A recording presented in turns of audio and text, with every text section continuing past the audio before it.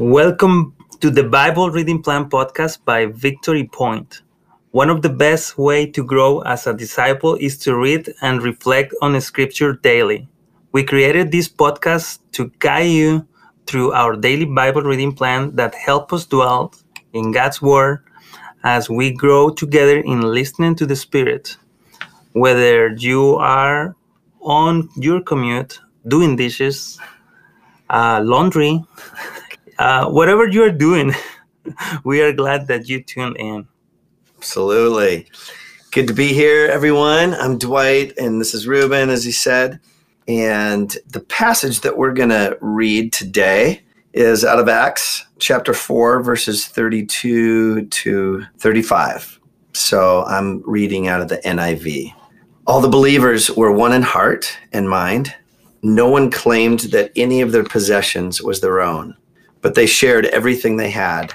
With great power, the apostles continued to testify to the resurrection of the Lord Jesus. And God's grace was so powerfully at work in them all. There were no needy persons among them. From time to time, those who owned land or houses sold them, brought the money from the sales, and put it at the apostles' feet.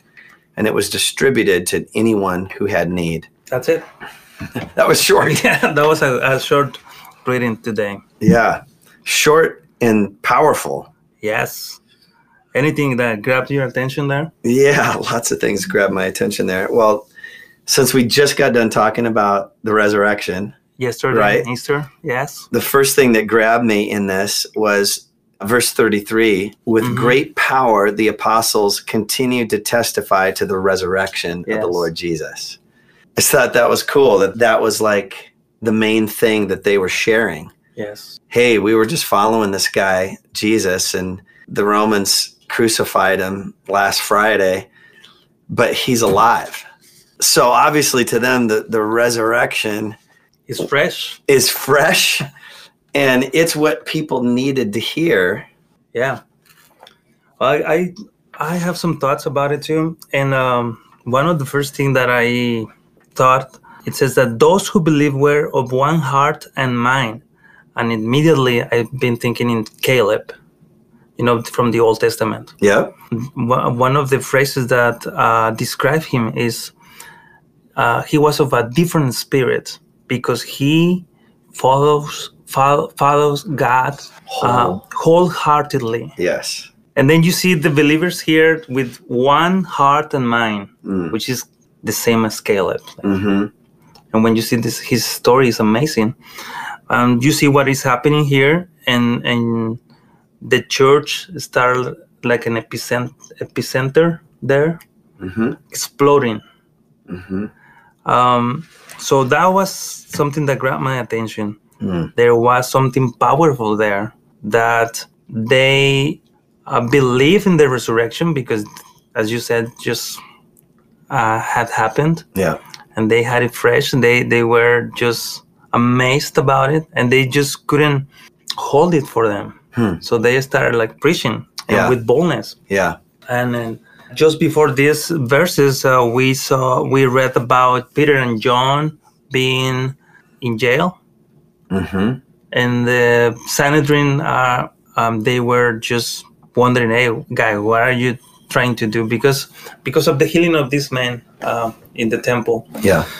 So this is very powerful scripture that says that how the church should be. Yeah. Following God, like with one mind and one heart. Mm-hmm. So what do you think about that? Yeah.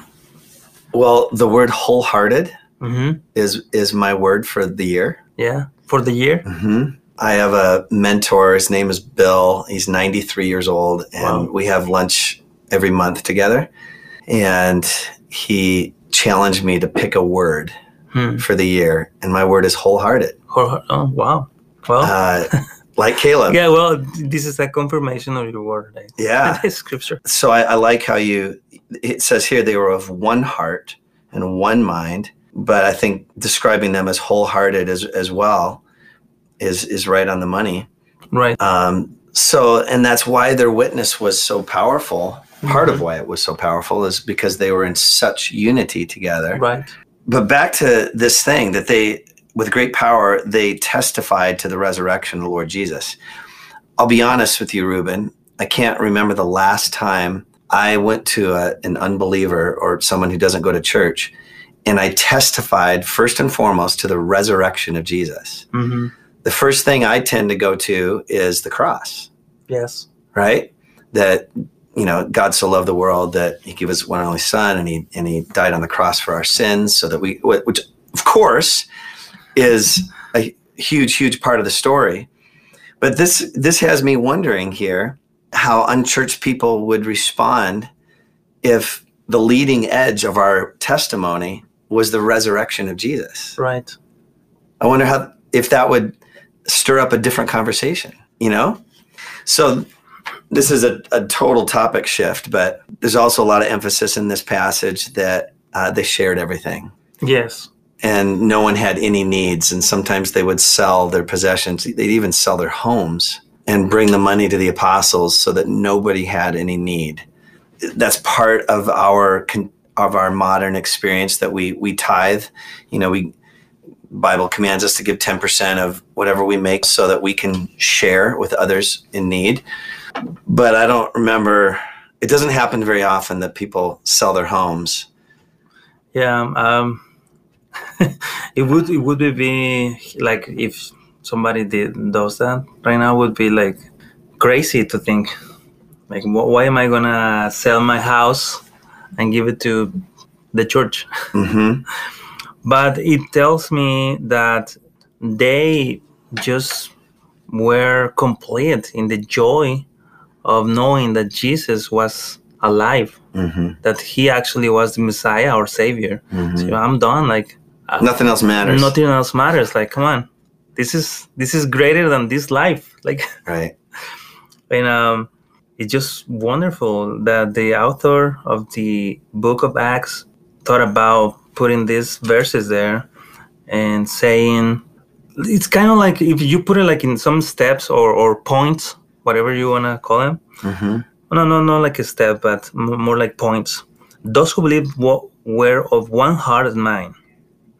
They had fellowship, friendship, and unity of purpose. Mm-hmm. So they were gathering, and that was point number one that I thought about it. Then they held everything in common. What mm-hmm. you just described, Christian fellowship was all there. Mm-hmm. It wasn't just community or friends, but a display of God character. Mm. It just reminded me to when Jesus praying in John 17, God, that they, as you and I are one, that they also are one mm-hmm. with us. Mm-hmm. So they were just displaying that. And then number 3, the point is with great power, giving testimony to the resurrection of the Lord Jesus.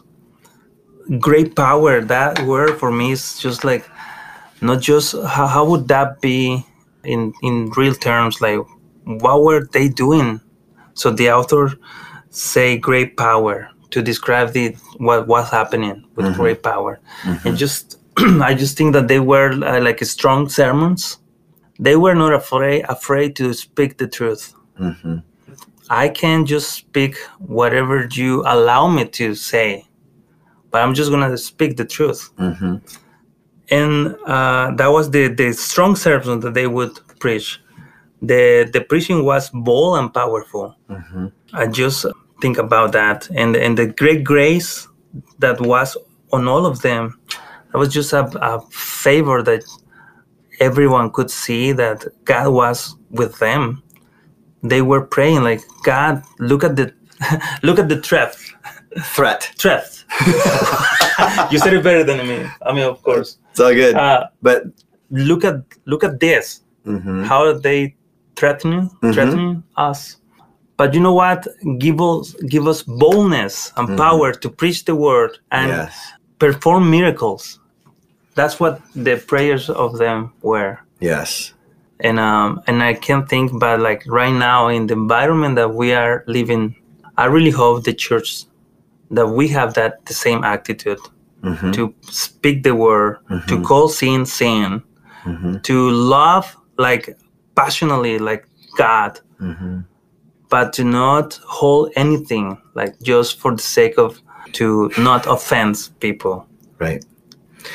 Which is so important, especially, in our culture today. It seems to be moving more and more not Christian friendly.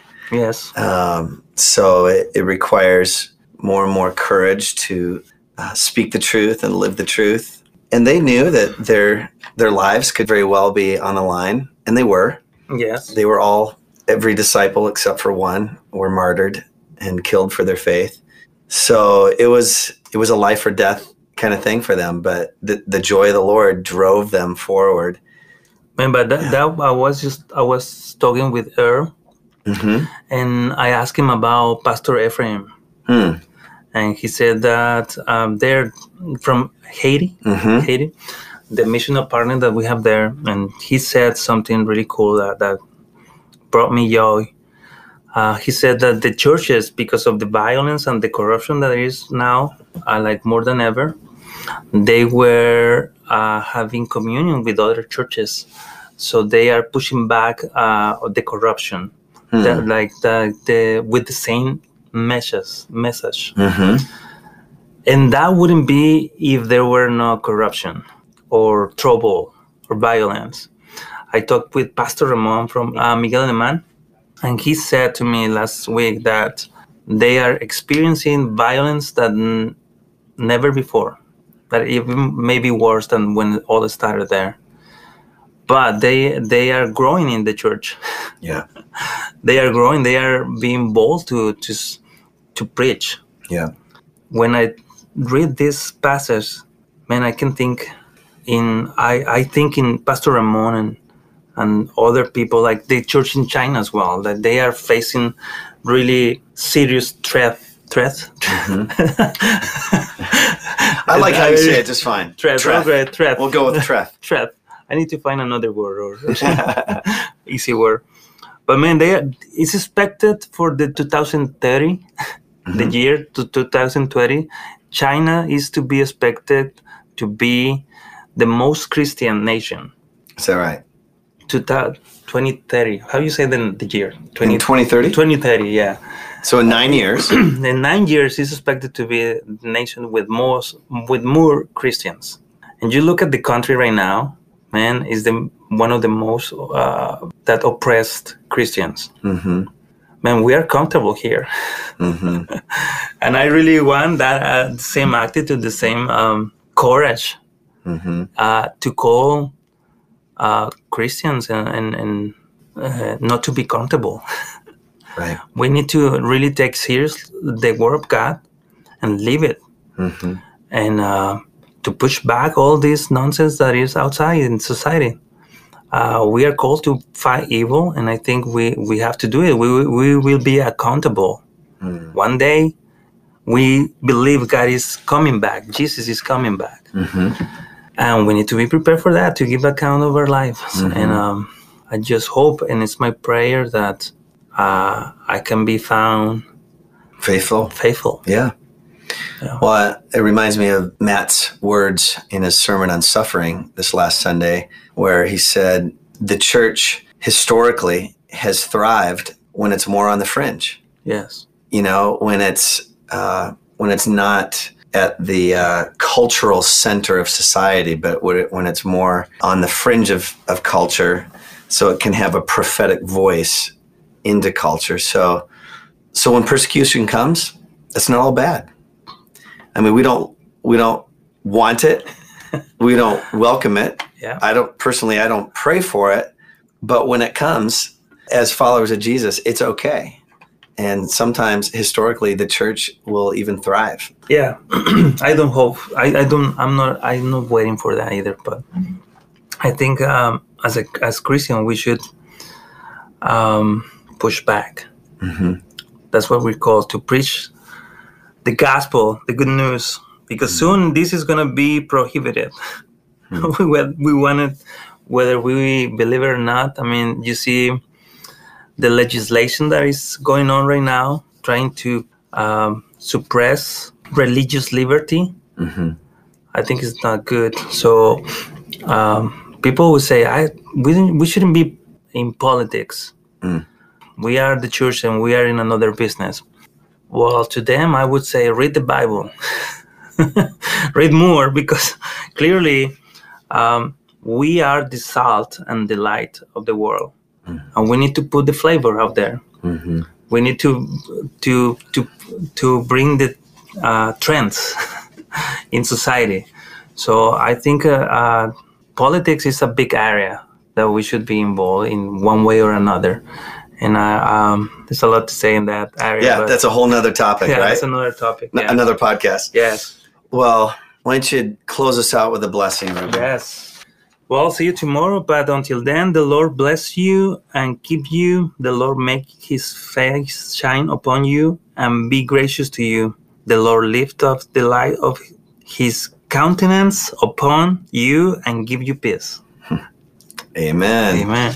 Bye-bye.